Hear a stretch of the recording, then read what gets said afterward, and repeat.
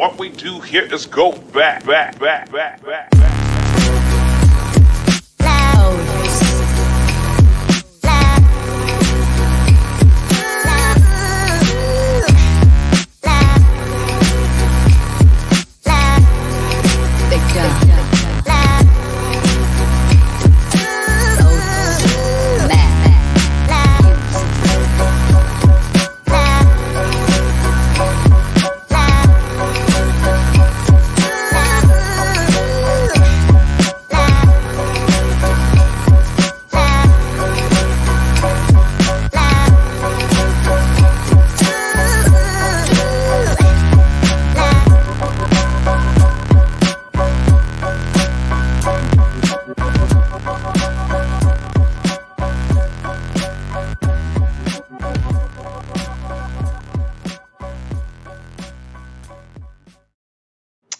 What's up, everybody? Welcome to Bare Knuckles Most Wanted. We are live here. Of course, I'm Matthew Kohler. You have Matt Seibel, my partner in crime, and we are joined tonight by Mr. Worldwide, Jeff Houston. How you doing tonight, Jeff? Oh, I really wish you wouldn't have to ask me that question, but you know what? Since you did, I'm here. Well, listen, I'm doing great just because you're here. So I don't know if that makes you feel any better, but I'm super excited to have you on here. And tonight we are going to be talking about BKFC 21, doing a little recap. And listen, it was a crazy night of fights. It definitely was one of the most exciting events that I've seen at BKFC. With not a single fight went the distance. I don't even think anything went past the second round. So, Jeff, what are your thoughts? We've only seen this once in BKFC history, to where we had an entire event where there were no decisions, and it's exciting. Even though that there were a few instances I would have liked to have seen a 5-round bloodbath war. We didn't get it, unfortunately, but what we did get is a lot of knockouts, a lot of stoppages, every single one of them.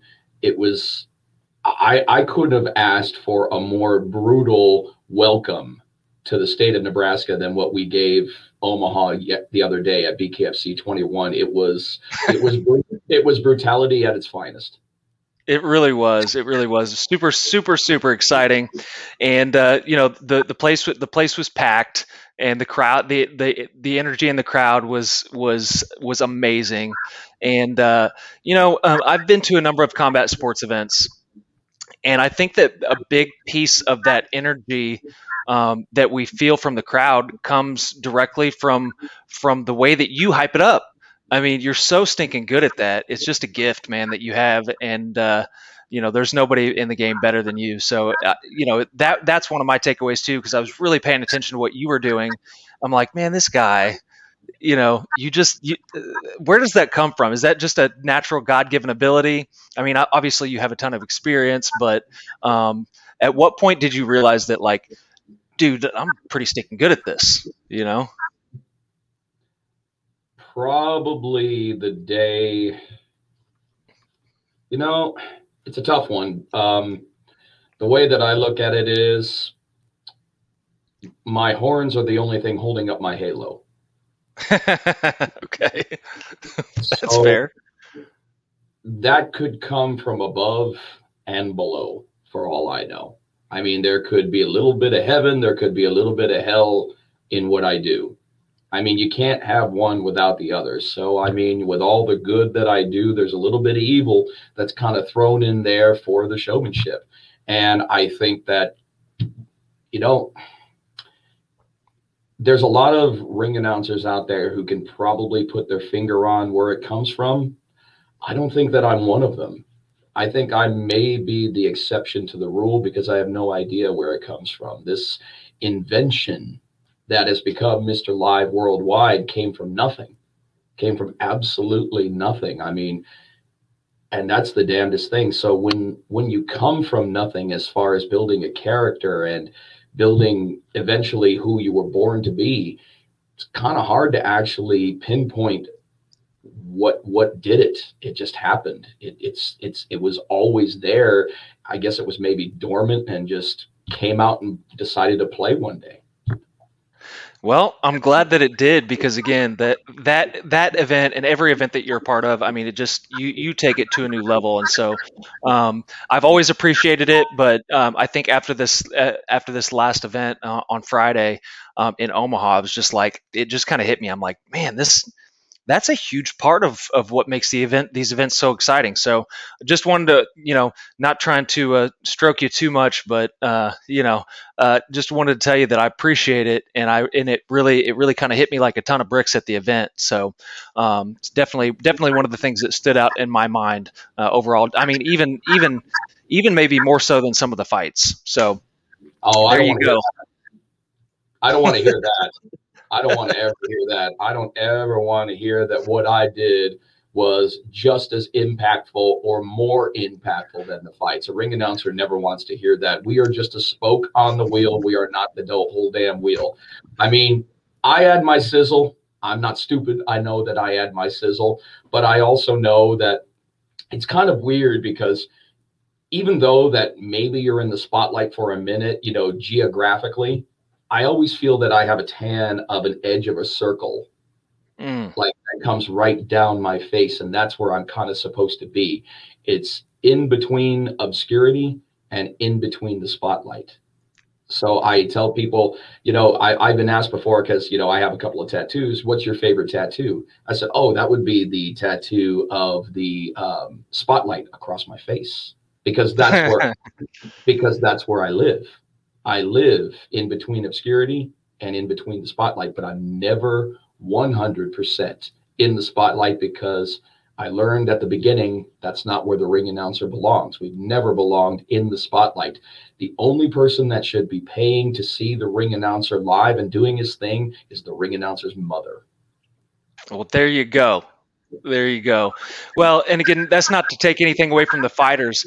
What I'm saying is that the fights are amazing, but the way that you get the crowd hype and the energy from the beginning is awesome. So moving on, let's talk about the fights. So like we said, there was a ton of really exciting knockouts. It started from the very beginning with Jeff Souter and Adam Valcourt. Ended 49 seconds into round number 2. So what a way to start off the night, right? Jeff Souter's a badass. Jeff Souter came in with a lot of fans, both of them bare knuckle debuts, both of them Omaha guys. So both of them getting a nice little pop at the beginning of the show. And I always like an opportunity when we're in a brand new state and our first fight ever. Think about how impactful that is to the state of Nebraska, but not only that, to the city of Omaha. That the first bare knuckle fight in Nebraska state history consisted of 2 Omaha guys. That's cool. Yeah. No, it's great, and it was exciting to watch too. So, then of course the next one ended super quickly, 38 seconds into round number 1 with Carlos Trinidad Snake defeating Noah Cutter, and that was a surprise. It was a surprise. I didn't expect that to happen. I didn't know where Carlos Trinidad Snake was coming from as a bare knuckle fighter. And I know that Noah Cutter has already had his battles inside the squared circle. And we all remember that horrific nose injury that he sustained, where his nose was almost literally flapped over. But it was of no consequence to him, which makes him the badass that he is. But exactly the way that he got that quick flurry over on Noah was just I was just like, wow, nobody here saw that coming, even though, of course, Carlos is another Oklahoma guy. Yeah. I mean, and that was something that was really cool for me. There were so many local fighters on this card, and like, how cool is that for the city of Omaha, and the surrounding areas? All those people, they get to see a lot of their hometown guys come in, first in history in the making, and the whole thing was just. I thought that was a brilliant move going into a new city by the BKFC, David Feldman and Nate Shook. Just absolutely. There would not have been a better way to do that, in my opinion. there isn't a better way to start off in a brand new market unless Right. the card is saturated with local talent. I mean, it has to be, because you have to give them that little extra incentive to come. Because if you break ground on a brand new state with nothing but, celebrity style fighters, you're taking away a demographic of the market. And that's what's really important when you start a new state, is that you make sure, like I said, that it's saturated with enough local fighters to help them sell the tickets and put new eyes on the product. So the next time, if we ever do come through to Omaha, and let's just say there's not as much Omaha talent, people will still turn up in droves because they remember what a good time they had the first time. Absolutely, absolutely, and I guarantee you that there are a huge number of new BKFC fans in Nebraska now. I guarantee it, after having watched that event. So, all right. So the next fight on the card, this one, I mean, I want to hear your thoughts on it, but I'm talking about Eric Murray defeating Robert Guzman via TKO from a knee injury, 1 minute 52 seconds into round number 2. So I'll tell you what I think, and then I would like to hear your thoughts as well. So that one, Robert Guzman, I don't think was going to win that fight. He was definitely losing the fight, but he got thrown around a little bit, and the fight ended because of a knee injury from getting thrown down, essentially. Personally, again, I never like to be too critical of the referees, but I think, just from a fan's perspective, I would have liked to have seen that one called as a no contest. But it probably was going to end in favor of Eric Murray anyway. But from a knee injury, can't continue because he got thrown down. I didn't really agree with that call. What are your thoughts? I believe in the TKO on that because it was an unfortunate accidental injury. I do believe his knee was dislocated. And I know, we call him Bomb First because, that's Robert's nickname. I was just enthralled when I was at the fighter meeting with Sean Wheelock and Chris Lytle, and we were listening to his story, and we were listening to Robert's passion about how he wanted this journey to make his way to bare knuckle fighting championship. And, he had also been a former tryout athlete.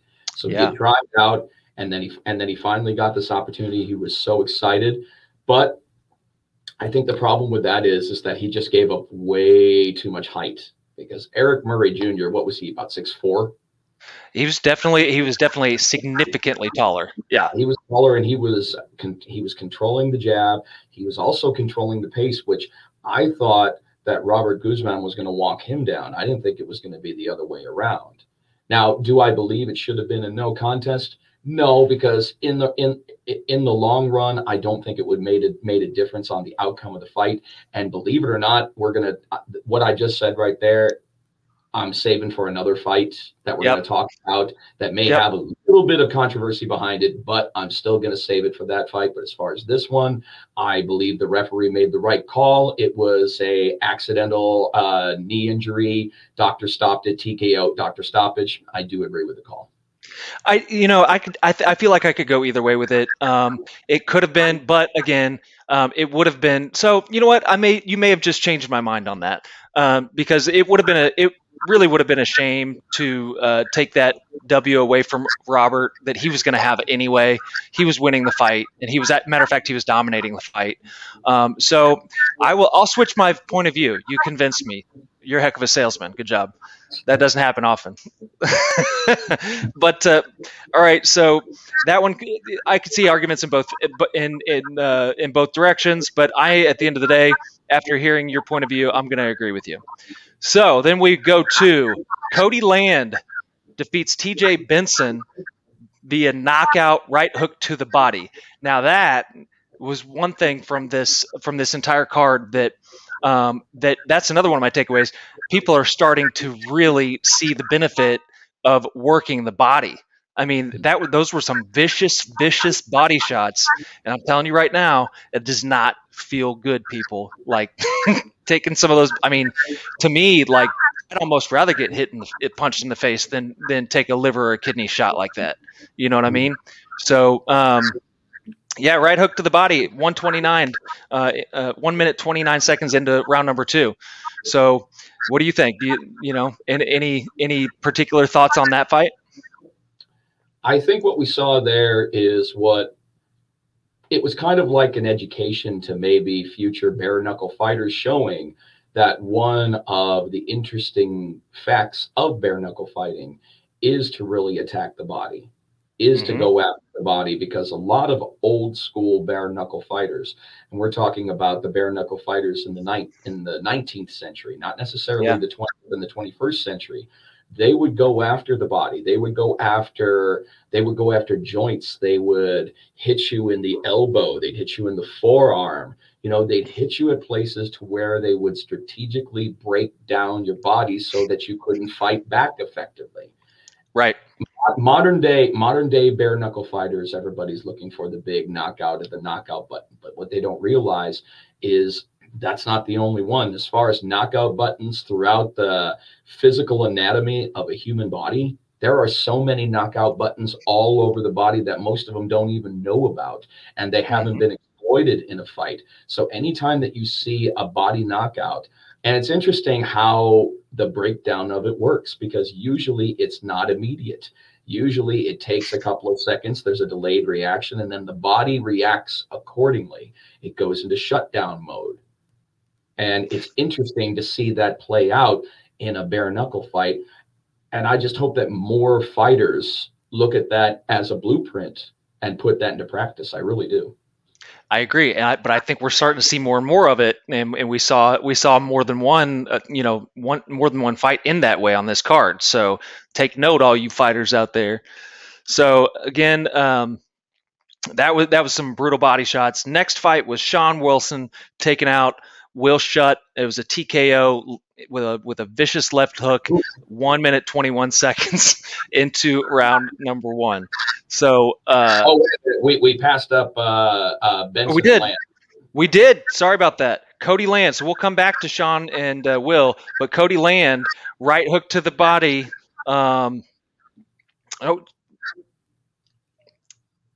So you know who we actually we skipped was JC DeLeon and Fantroy. And Keelan. Yes, that's who we skipped. So that was a TKO, right hooks, minute 36 in round number 2. Yep. You know, another vicious knockout. Just brutal. So anything you want to touch on in particular about that fight? You know, I mean, two fighters, stepping in there, we had Fantroy. I'm trying to remember where I was. I believe Fantroy was a Nebraska kid. And JC DeLeon from Fort Worth, Texas. He's a Texas boy. He was a Texas boy. Yep. So interesting fight. Nothing that really kind of, knocked my socks off on that fight, even though that statistically, when I started looking at that, I was interested in it. I mean, it was a good knockout, and, hats off to both fighters. But, I mean, we didn't have a boring fight on the card at all. I don't think that there was a boring fight at all. There wasn't a boring minute on it. And you're not going to have boring minutes when every fight is a stoppage, unless that stoppage is like ridiculously controversial. The fans don't agree with it. The commentators don't agree with it. And it's just literally, if this person wins, they riot. We didn't have a situation like that. So there wasn't a bad moment on the card. No, there really wasn't. I totally agree with that. So then you had, of course, then we'll get back to Sean and Will. That was a mean left hook. If I remember correctly, it was kind of a wild shot. Am I thinking of the right one? Okay.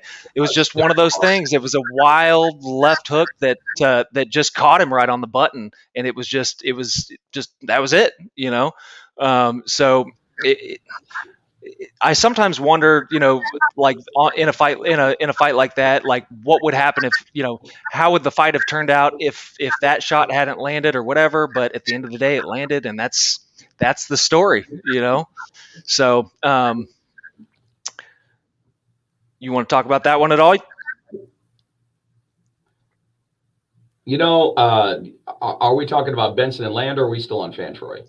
We're talking about we are talking about Sean Wilson and Will Shutt. Well, I'd like to go back to Benson and Land if I can on Let's that do one. that. Let's do it. Yeah. Because Benson's coming in an MMA veteran. Cody Land, shorter guy, but stocky as hell. Stocky as hell. I mean, seriously, the guy looked like a reclining, chair. I mean, he was just so friggin' big, big but small and stout. That was a surprising one right there with Cody Land. And as a professional, I am the kind of person to owe up to when I fuck up on television. And guess what? There was a deer in headlights moment last night from yours truly on that fight. Not everybody noticed it, but as I said, I'm a professional and I'm willing to own when I have a deer in headlights moment. I actually had the wrong decision card on top. So when I was about ready to announce it, I'm looking for the time. It's not there. You see me shuffle. You even hear a fan say, "Come on!" and then I had accidentally shuffled the card to the back. So that's where you saw that pause. Mm-hmm. Some people were thinking maybe I was going for like a psychological pause. No, that was dumbassery right there on my end. It happens. But no, and here's the thing, it does. And a lot of people hold you up to ridiculously high standards when you're on television. When you're on television, absolutely. It's amazing the standards that you're held to, because when somebody watches one product, they figure every single product that's on television is going to be held at least up to that same standard, without realizing that things like this do happen, realizing that the top professionals, Michael Buffer and Bruce, they mess up all the time. But they mess up, but they're professionals like me, to the point to where when we do mess up, number one, we recover very quickly. Quicker than most, instead of just standing there like a dumbass. And I had a little bit of a dumbassery moment, and in that moment, apologies to Cody Land for, pushing that out a little bit longer, but at least it ended hard. He got a nice reaction to his win and such. So, good fight, and a mistake that will not be made again. If Dave is watching, if anybody with BKFC is watching, they'll probably say, you know what? Let's go ahead and watch that back. Yeah, he did fuck up. And then I'm going to hear about it for the next two shows. But that will not happen again. I can promise you that. Mistakes are made, but lessons are learned. Exactly. At the end of the day, hey, we're all human and everybody can mess up, but you are man enough to admit it. So that's good on you. But listen, especially when you're live, I mean, it's bound to happen at some point, it's you're going to mess up, and that's part of the game. So not everyone would admit it, but you did, sir. So then, all right. So then we're going to Jason High, Rocky Long. No. Sean Wilson and Will Shutt. Oh shoot, I'm getting so off here. See, listen, I messed that up. I'm willing to admit it. All right, Sean Wilson, Will Shutt, left hook. That's the one that I was talking about. Sean Wilson is going to be a badass in bare knuckle, man. I'm seeing things to come for Sean Wilson. I think that he's got potential. I mean, the combined combat sports record between the two of them was amazing. I mean, Will Shutt was somewhere around, I think, 54 fights. Sean Wilson is like close to 70. I mean, that's almost 100. Yeah. That's almost 130 collective fights just between two people. I mean, that's incredible. I mean, that's like two of them equals one Shannon Rich. Yeah, I mean, like seriously, like that. When I remember hearing that announcement of 50 some odd fights, professional fights, and 70 professional fights. I'm like, good God, these guys are a couple of warriors. Like, I can't even imagine. I mean, that's such a a lot of guys don't even never will achieve even having close to 50 fights in their professional career. That's pro fights. That's pro fights. That's right. That's baptism under fire coming into bare knuckle. But Sean, he had the game plan from moment one. He knew it's all about applying the pressure. It's all about putting your foot on the gas. And, he really came out with hard hits, got some good flurries in there. I was impressed with Sean. I want to see him again. I think that he impressed a lot of people within the decision-making tree of BKFC. I think so. I would imagine so. I mean, it was another vicious TKO left hook, and it ended quickly. So it was a good show. All right. The interesting thing is that before we go on, and I think that this is an interesting fun fact. Maybe it's something that our fight fans didn't notice. I mean, I certainly noticed because it was just, I was in bewilderment. When we finished, and it was just right before 10:30, it was actually one of our faster moving pace shows. It was awesome. I love it when our shows are fast paced because we get in, we give the fight fans what we want, and we get done with the night with enough time to go party and have a good time, celebrate our hard work. But the nice thing about it is that I happened to look at the mat when they were tearing it down. I realized this is by far the cleanest the mat has ever been. Any bare knuckle fighting event that we've ever done. I couldn't believe it. There was hardly a drop of blood on it. I mean, most of the time, by the time we get to fight 9, 10, or so on in a bare knuckle fight card, it starts resembling a crime scene. Yeah. Because of all the blood that's shed. That was the cleanest our mat with and we had vicious highlight reel knockouts throughout the whole night. And yet, as brutal as it was, which once again kind of, switches your thinking about brutality to when you see these vicious knockouts, but not excessive bloodshed. Yeah, well, and I think that goes back to the fact that the fights did end so quickly, and there weren't these 5-round wars where these guys were just beating on each other, for 5 straight rounds. Those are some of the bloodiest fights you see in this sport. Well, there also wasn't any female fights, and they're the ones that seem to end up the bloodiest fight. Statistically, you're right. Yeah. Sometimes that's true. Sometimes that's definitely true. Okay, so next, Taylor Starling, and Teresa Segala talking about setting the precedent for bloody female brawls. Yeah, one of the bloodiest fights I've ever witnessed in my life. Favorite fights ever, Jason Knight and Artem Lobov, that one was pretty wild. But those two girls, they really put on a war, and that one probably was the bloodiest fight I've seen overall. There's a couple of them. There's a couple of them there. You can't take away from Julian Lane and Jake Bostwick.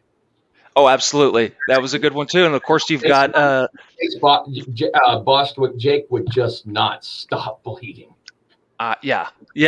Well, and then of course Joey Beltran and Tony Lopez was another one. Oh man! But you know what? The interesting thing about that one is that really didn't get bloody until the 4th round. The 4th and 5th round were just these enormous bloodbaths. I mean, they were doing great between rounds 1 through 3, but 4 and 5, they just threw caution. They just threw caution to the wind. Big shots started connecting, and let's talk about Tony Lopez for a second. I mean, even after at BKFC 20, my God, this is one tree you cannot cut down. You just can't. Alan Belcher gave him a solid one, gave him a solid fight and such, but Jesus. Oh, you're right. You're right, Tony. Yuli and Diego was bleeding all over the damn place. So was Yuli. That was a very bloody affair as well. But man, Tony Lopez, man, they broke the mold when they made Tony Lopez. He is the most unique fighter I think I've ever met. Well, and he fights a lot, and he's been fighting forever. And I mean, it's just like, guys like that are definitely a rare breed. Is he 49? Well, he's the kind of guy that he would only die if you told him. Somebody's got to throw the white towel in for him. You'd have to tell him, and then he's like, "Oh, I'm dead." Okay. Right. All right, go ahead and go. Okay. So, all right. Credit where credit is due to the only animal of bare knuckle, and that's Mr. Travis Thompson. Yes, Mr. Thompson, something, sir? I'm getting senile. There are times that I find myself not being able to retain as much information as I did when I was a younger man, but you are absolutely right. You have been at the forefront of bloody brawls. And more importantly, Travis, and I say this with all love and not because you called it out, motherfucker, you have always entertained us. Man. You have never had a fight with Bare Knuckle Fighting Championship that was not entertaining in some way. You have always come out there and given it your all, because Travis has said, I'm not in this sport to be rich. I'm not really in this sport to even fight full time. He's like, he said, I have a job. I love my job. Yes, sir. Yes, sir. He says, I have a job. You know, I'm always working. He's the kind of guy who doesn't like downtime. He's always got to be doing something. If he's not training, he's working. You know, he's a very busy and motivated individual. But for him, it's just all about the thrill of the fight and the ability to, you know, provoke involuntary manslaughter without going to jail. Heck yeah. Well, listen, I'm going to agree with you. And Travis, I apologize for not recognizing you as well, but listen, Travis Thompson is a guy that never disappoints. I mean, when it comes to putting on an entertaining, violent, vicious fight rather. I mean, Travis Thompson is right up there with anybody, and that is one of the reasons why our BKFC fans love him so much. I mean, he comes to fight, and he's going to throw down, and it's going to be vicious and violent, and he is the animal for a reason. I remember that, Travis. I remember.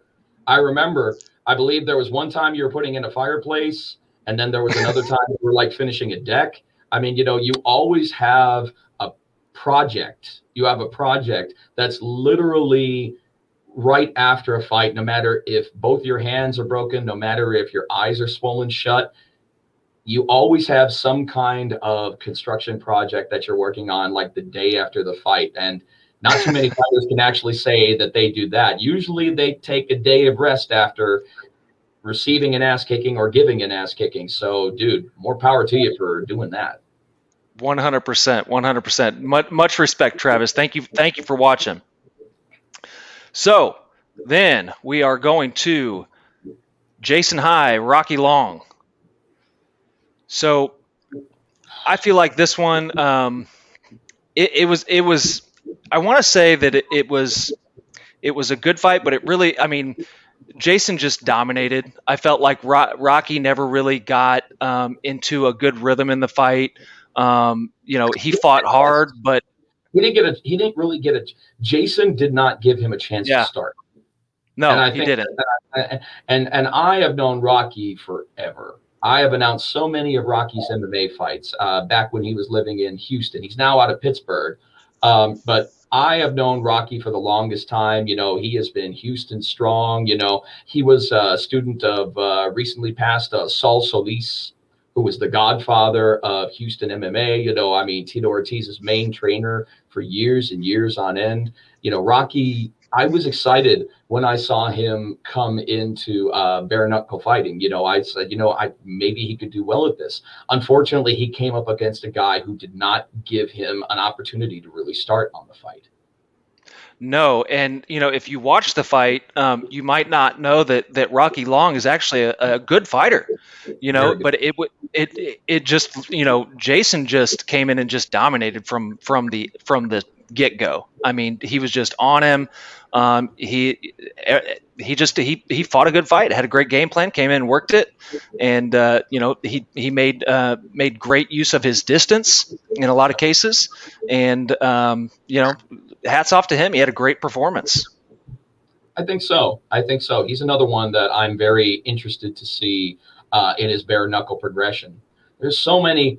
Man, how exciting is the roster right now after seeing some of these guys fight for the first time and take to it like a fish to water, and saying to yourself, man, I can't wait to see this one person. It's not just one person, it's 2, it's 5, it's 10, and as it grows, so this growing roster, as the product itself grows, it gets that much more exciting. We sound like a broken record when we say that this is the best fight card. This is the best fight card. It's going to be a very long time until we say, it's an okay fight card, because I don't see it. No, seriously, I don't see it in the immediate future. I really don't.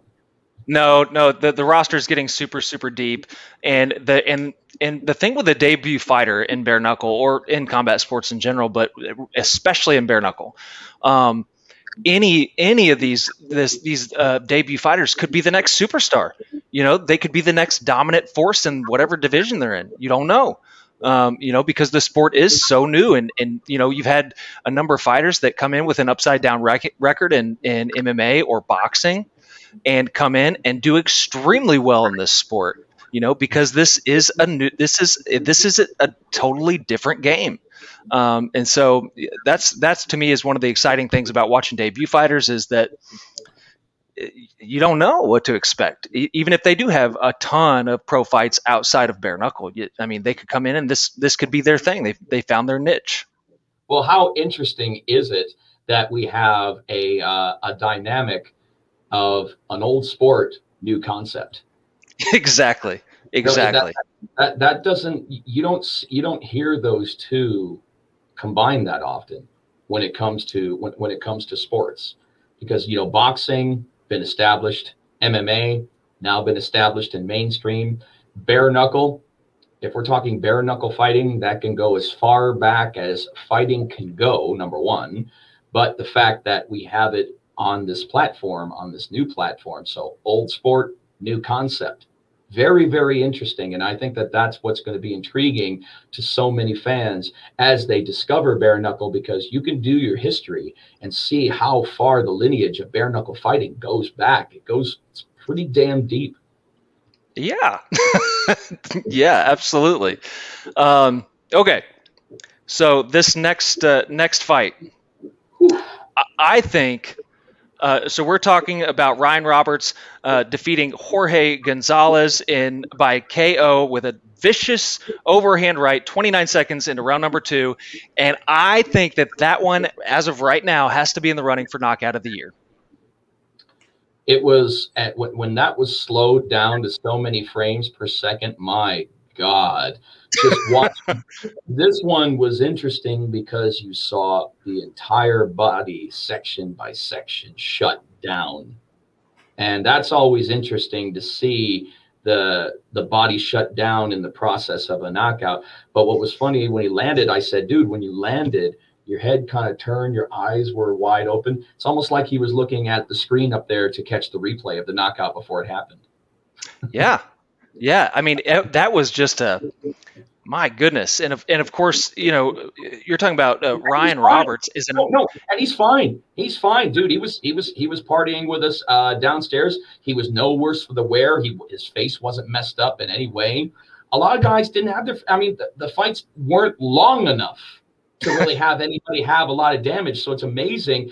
Yet again, what I said earlier on how clean the mat was. Well, I was amazed at how little our guys were scarred up this time, but that's because that there were no wars. It was all first round, second round finishes. So yep. Nobody was really worse for the wear as far as superficially. Right. And Ryan Roberts is another guy that, man, he's built like a stinking brick house. He's a tank. He's a fucking tank. He's like the way that his body style is kind of reminding me of Dakota Cochran. Yeah, just that compact, just pure muscle. And obviously, listen, he's going to be a force to reckon with. It could potentially be, man, I tell you what, he throws a mean overhand right, and it didn't. And if you watch the hit, his power was so it didn't completely connect. You saw as that overhand right, there was a little ricochet off of the top of the knuckle, but the force was enough there that what he did get caught with took him off his feet. Absolutely. So he just folded. Just imagine if that had been flush. Yeah. Well, if that had been flush, it could have been a hell of a lot worse. So that just shows the amazing power. And Ryan's another one who is a combat sports veteran. Over 30, I think he had a combined combat sports record of over 30 fights over so many combat sports. And now here he is at bare knuckle. And man, he had a killer instinct. He had a killer look on him. This guy, Dave, I bet Dave just sees absolute unlimited potential in someone like Ryan Roberts. 100%, 100%. I can't wait to see him fight again. I can't wait to see it. A I'm lot a of these fan. guys on this card. I'm a fan. I am too. I am too. I mean, I love Jorge. Jorge's my boy. I love Jorge. He's a nice guy. He's vicious in the ring, but he just got caught with a bad shot. I mean, the fight could have gone either way if that shot may not have been connected, because I've definitely seen Jorge in later rounds actually, start utilizing that gas tank. So that could have happened, but Ryan is just a special kind of fighter. Yeah. Yeah. Well, he's powerful. I'll tell you that much. Sure okay. So this next one, this is the one that you were talking about earlier. We wanted to come back to it. And I've had a few fighters reach out to me and ask me my opinion, and give me their opinion. And I think that everyone that I've talked to, we're talking about Houston Alexander, Wes Combs. And anybody that watched knows what happened. Houston knocked out Wes and then came and hit him really hard again after Wes was on the ground already unconscious. So there have been people arguing, this has been a thing that people have talked about, that should that have been a DQ? Absolutely not. See. Yeah, Absolutely not. Nope. I see arguments in both directions, but no. In the end, it's kind of hard to argue, and for the simple reason, it's easy to see why so many people would want a DQ after the debacle that happened, unfortunately, with our good friend Melvin Gillard. I mean, I understand that. It was unfortunate what happened there, but it was under different circumstances. Now that, that fight, I guess, they've broken it down, they've dissected it a little bit more. And now that they've seen, hey, maybe it didn't necessarily call for a DQ. Maybe it could have been take away 1 point, take away 2 points, and let the fight continue. Fine. I mean, I can understand that. I mean, but was it a desired situation? No, it wasn't. Unfortunately, it wasn't. But in this case, the way that I'm looking at a disqualification on a downed opponent is if that downed opponent is still able to defend him or herself during the fight. That was not the case here. Wes Combs was knocked out. It was an unfortunate follow-up what happened with Houston with the second fight, but it would not have changed the outcome of the fight. Now, if Wes Combs had dropped down to a knee, if Wes Combs had been knocked down and he was still, conscious, cognitive, and everything like that, we're talking a completely different structure. Then, yes, it absolutely probably would have warranted a disqualification. But Kerry Hatley, my very, very good friend, was refereeing that, and he did no wrong on that. That was definitely the right call. And just to show you what a great referee that Kerry is, he went over and consulted with the deputy commissioner that was on there before we went to the decision. He didn't just take it upon himself to make the decision, match them up, and say, this is how it is. He went over to the commissioner. I saw them very, very aggressively talk about the situation, and the commissioner was in agreement with the referee because Wes was not able to defend himself. I mean, it was an ugly knockout. It looked like after the decision, right before the decision was made, that maybe we were going to see another situation of somebody being, carted out of the ring. Thank goodness that did not happen. Oh, man. Wes, came about his facilities again, got up. He seemed just fine. I mean, he was a little rocked, but considering so, I mean, that was one hell of a knockout. Don't get me wrong. Yes. But because for the simple fact, it would not have changed the outcome. It did not warrant a disqualification.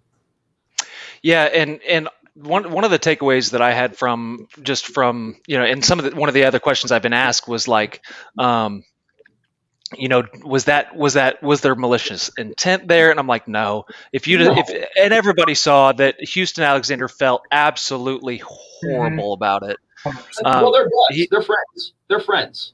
They're friends. They're that you saw it. I mean, if he had not shown any kind of remorse and everything, I mean, maybe it could have been construed differently, but that's not what happened. That's not what we saw. He was very remorseful about that last shot. He didn't like seeing his friend on oxygen. He didn't Yep. see the bodyboard coming into the ring and such. I mean, he felt, genuine remorse over that. So I just don't think it warranted a disqualification. It was a knockout. It was a knockout. Yeah. Like I said, if Wes was leaning on the ropes, if Wes was, trying to get back to his feet and he had come with that shot, then yes, he was in a position to have defended himself. It would have been a down shot, and that would have absolutely warranted a disqualification. Absolutely. Yeah.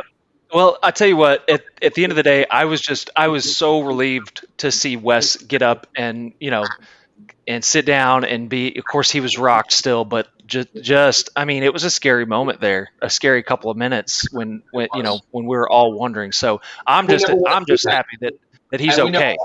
And we never want to see that. I mean, never. We love the brutality of the sport. However, the last thing that we want to see is a fighter not being able to walk out on their own 2 feet. Absolutely. We never want to see them carried out.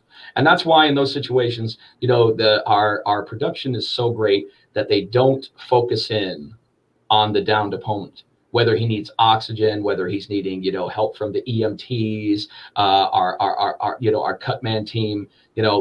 We're not focusing on that because we don't need to focus on that.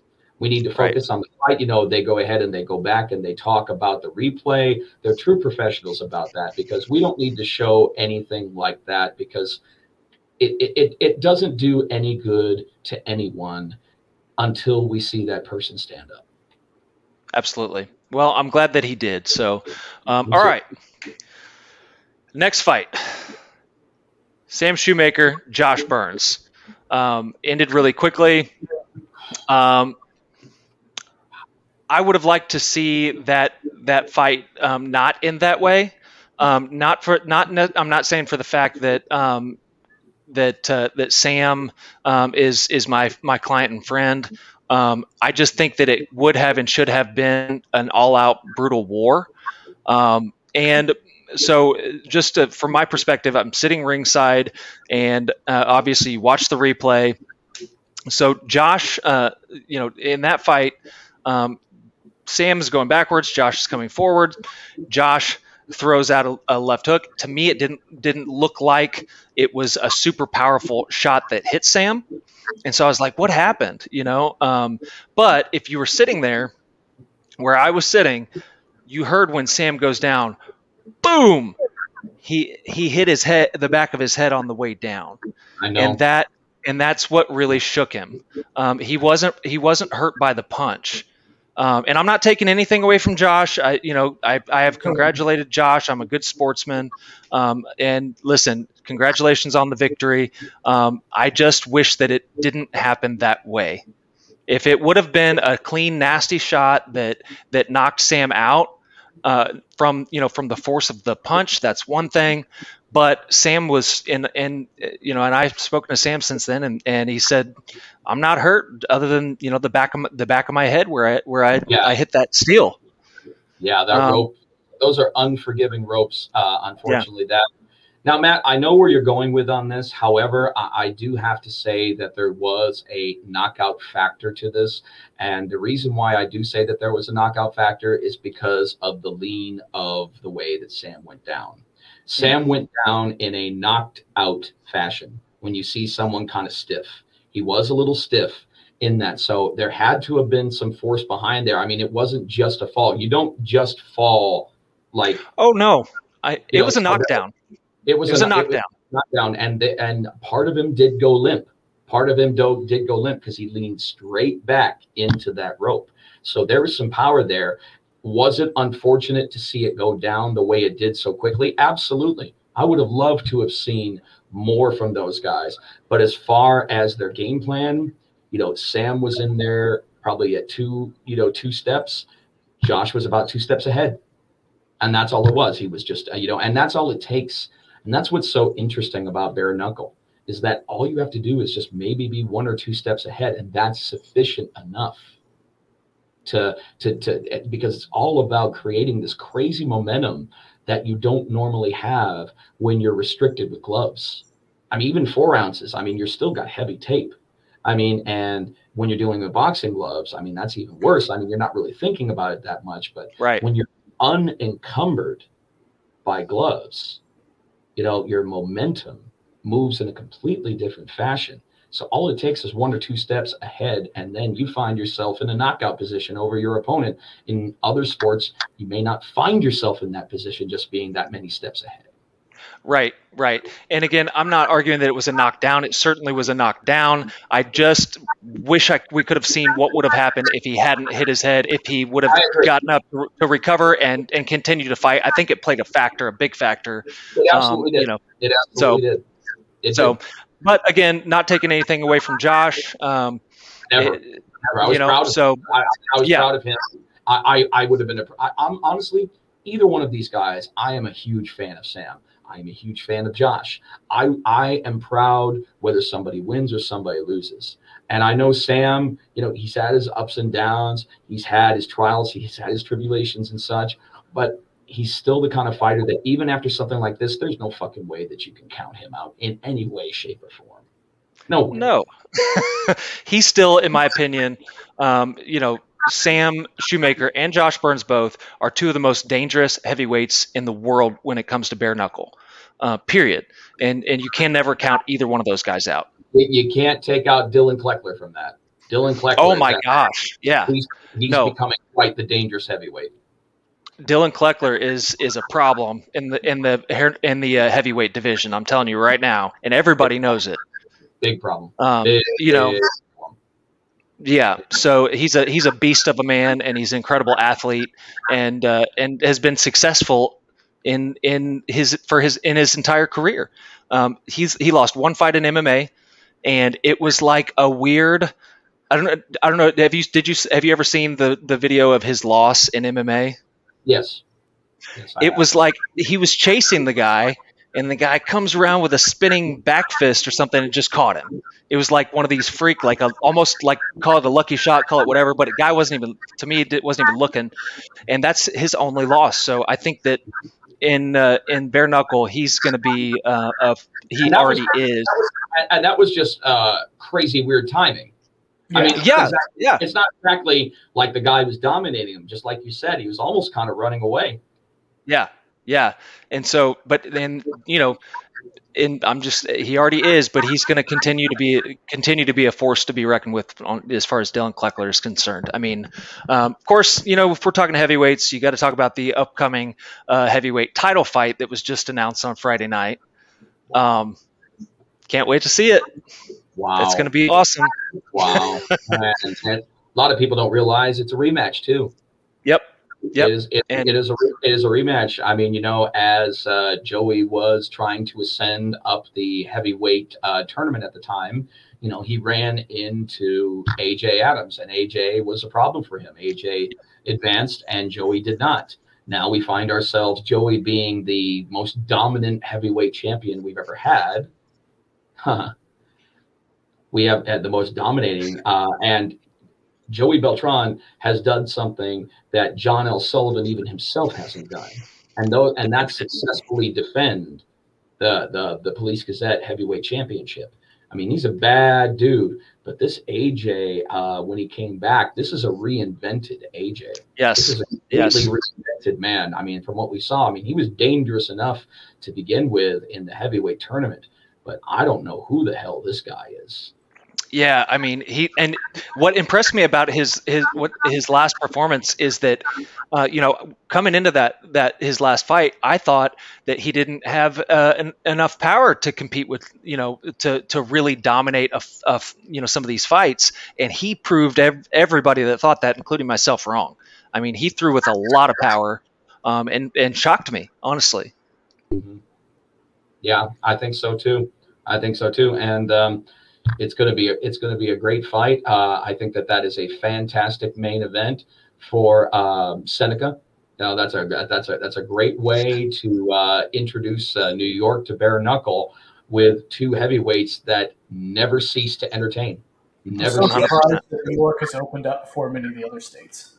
Well, unfortunately, the Athletic Commission hasn't opened up yet. It's not the athletic commission. This is the tribal commission over at the Senate. Oh, okay. So the tribal commission is giving us our shot. New York, I'm pretty sure that, but you know what's going to happen is that you better believe that the New York Athletic Commission is going to be watching, and that they have been watching, and they're going to see that this is worth getting behind. It's worth bringing it to New York. And I know for a fact that one day I will be saying my triple hellos in the Hulu Theater in Madison Square Garden. Oh, I can't wait. It's going to happen. It's inevitable. We just have to get the athletic commission on our side and make them realize that this is money in the bank, number one. Number two, it's no more a risk taking on bare knuckle than boxing or MMA. Absolutely. All right. Last fight of the night, BKFC 21, the main event, Dakota Cochran versus Mike Richman. Oh, man.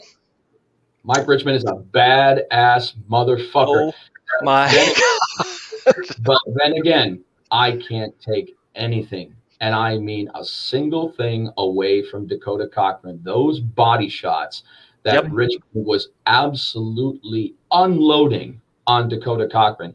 Any other human being, in my opinion, probably would have not gotten up. No. And what sealed the deal? Yeah, I mean, those body shots. Tough. Dakota. Yes. I always knew he was tough, but I had not seen him under fire like this before. And he still persevered through. He did. He took those body shots. You know, he was having trouble breathing, and then really he got his nose, looked like he got his nose busted, and you're already having trouble breathing after getting your ribs pounded on like that, and then your nose, getting your nose busted the way it was leaking like that. How can you breathe? So it was a dang impressive performance by Mike Richman. That guy is somebody that everyone needs to be very concerned about. I mean, Lord, crazy. They fought at middleweight. They fought at 175. I mean, Mike could easily take it up to light heavyweight at 185 with his frame. But I'm interested to see. I think he would be a fantastic challenger eventually at 175. I figure maybe two more fights. He's ready for title contention. 100%. Well, he's impressed me with his performances every time, and wow. So he's a badass motherfucker. That's all I can say. I mean, he'd say the same thing. In fact, actually, he did say the same thing about himself. So as far as describing Mike Richman, I think I'll take the words out of his own mouth and just say he's a badass motherfucker. That he is. You can't deny it. He's definitely on point with the mustache game. A lot of them were. There was a lot of handlebars. There were quite a few handlebars in there, man. I'm gonna tell you, they were. I love it. It brings it back, that old school flavor. Yeah. The gentleman look that John L. Sullivan tried to bring back, even though John had thin mustaches, but he dabbled in between the thin mustache and kind of the bushy mustache and everything like that. And I still say the man who has the panache of the mustache in bare knuckle fighting, it starts and finishes with Tom Shoaf. Absolutely. 100%. He's got the best mustache in the game right now. Nice and he is just, you want to talk about a fighter who gets more dangerous with every fight? With every fight. Jeez. Yes, he does. He does,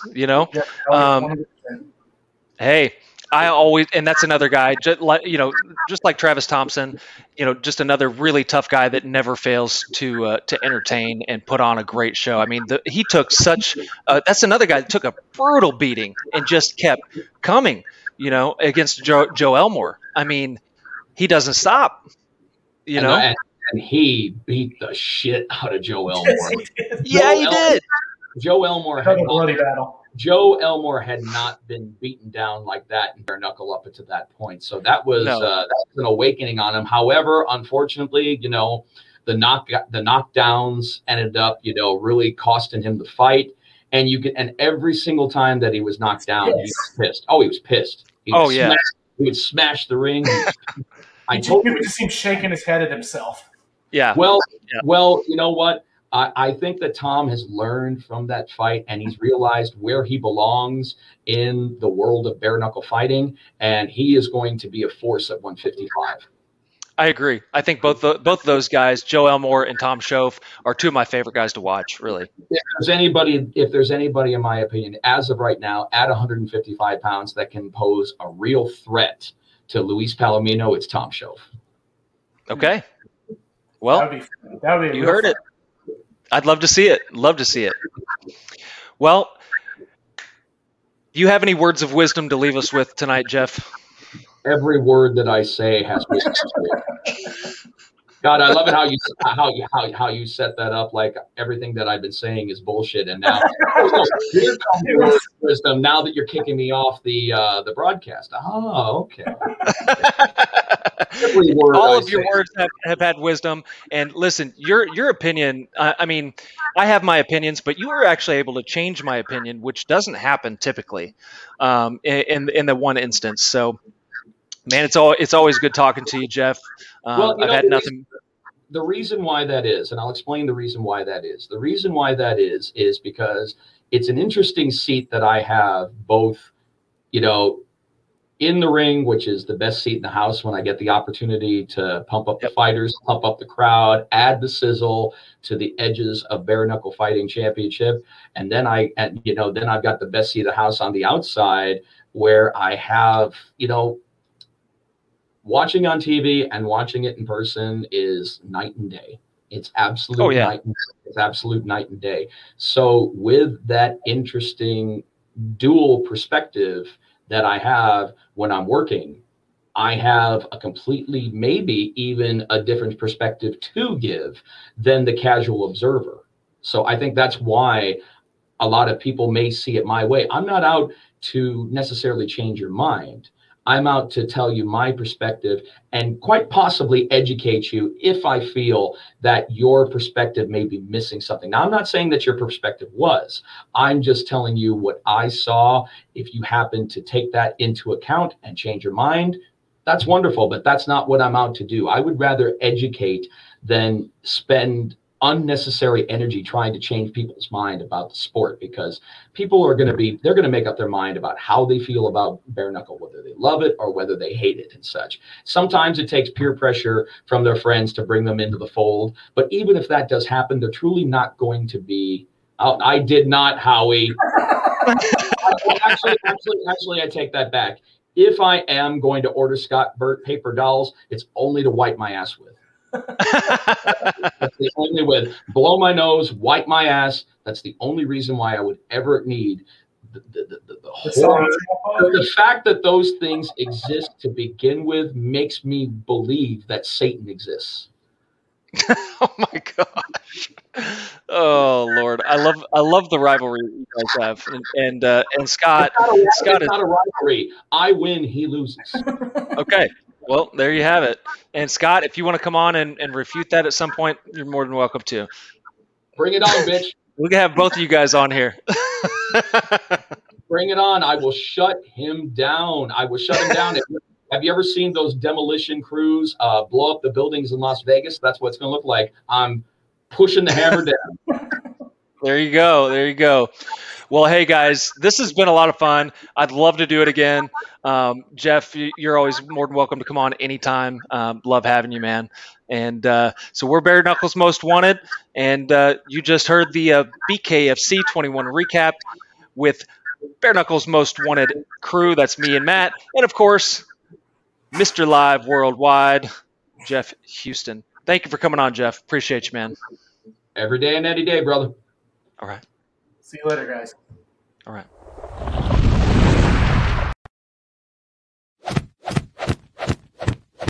What we do here is go back.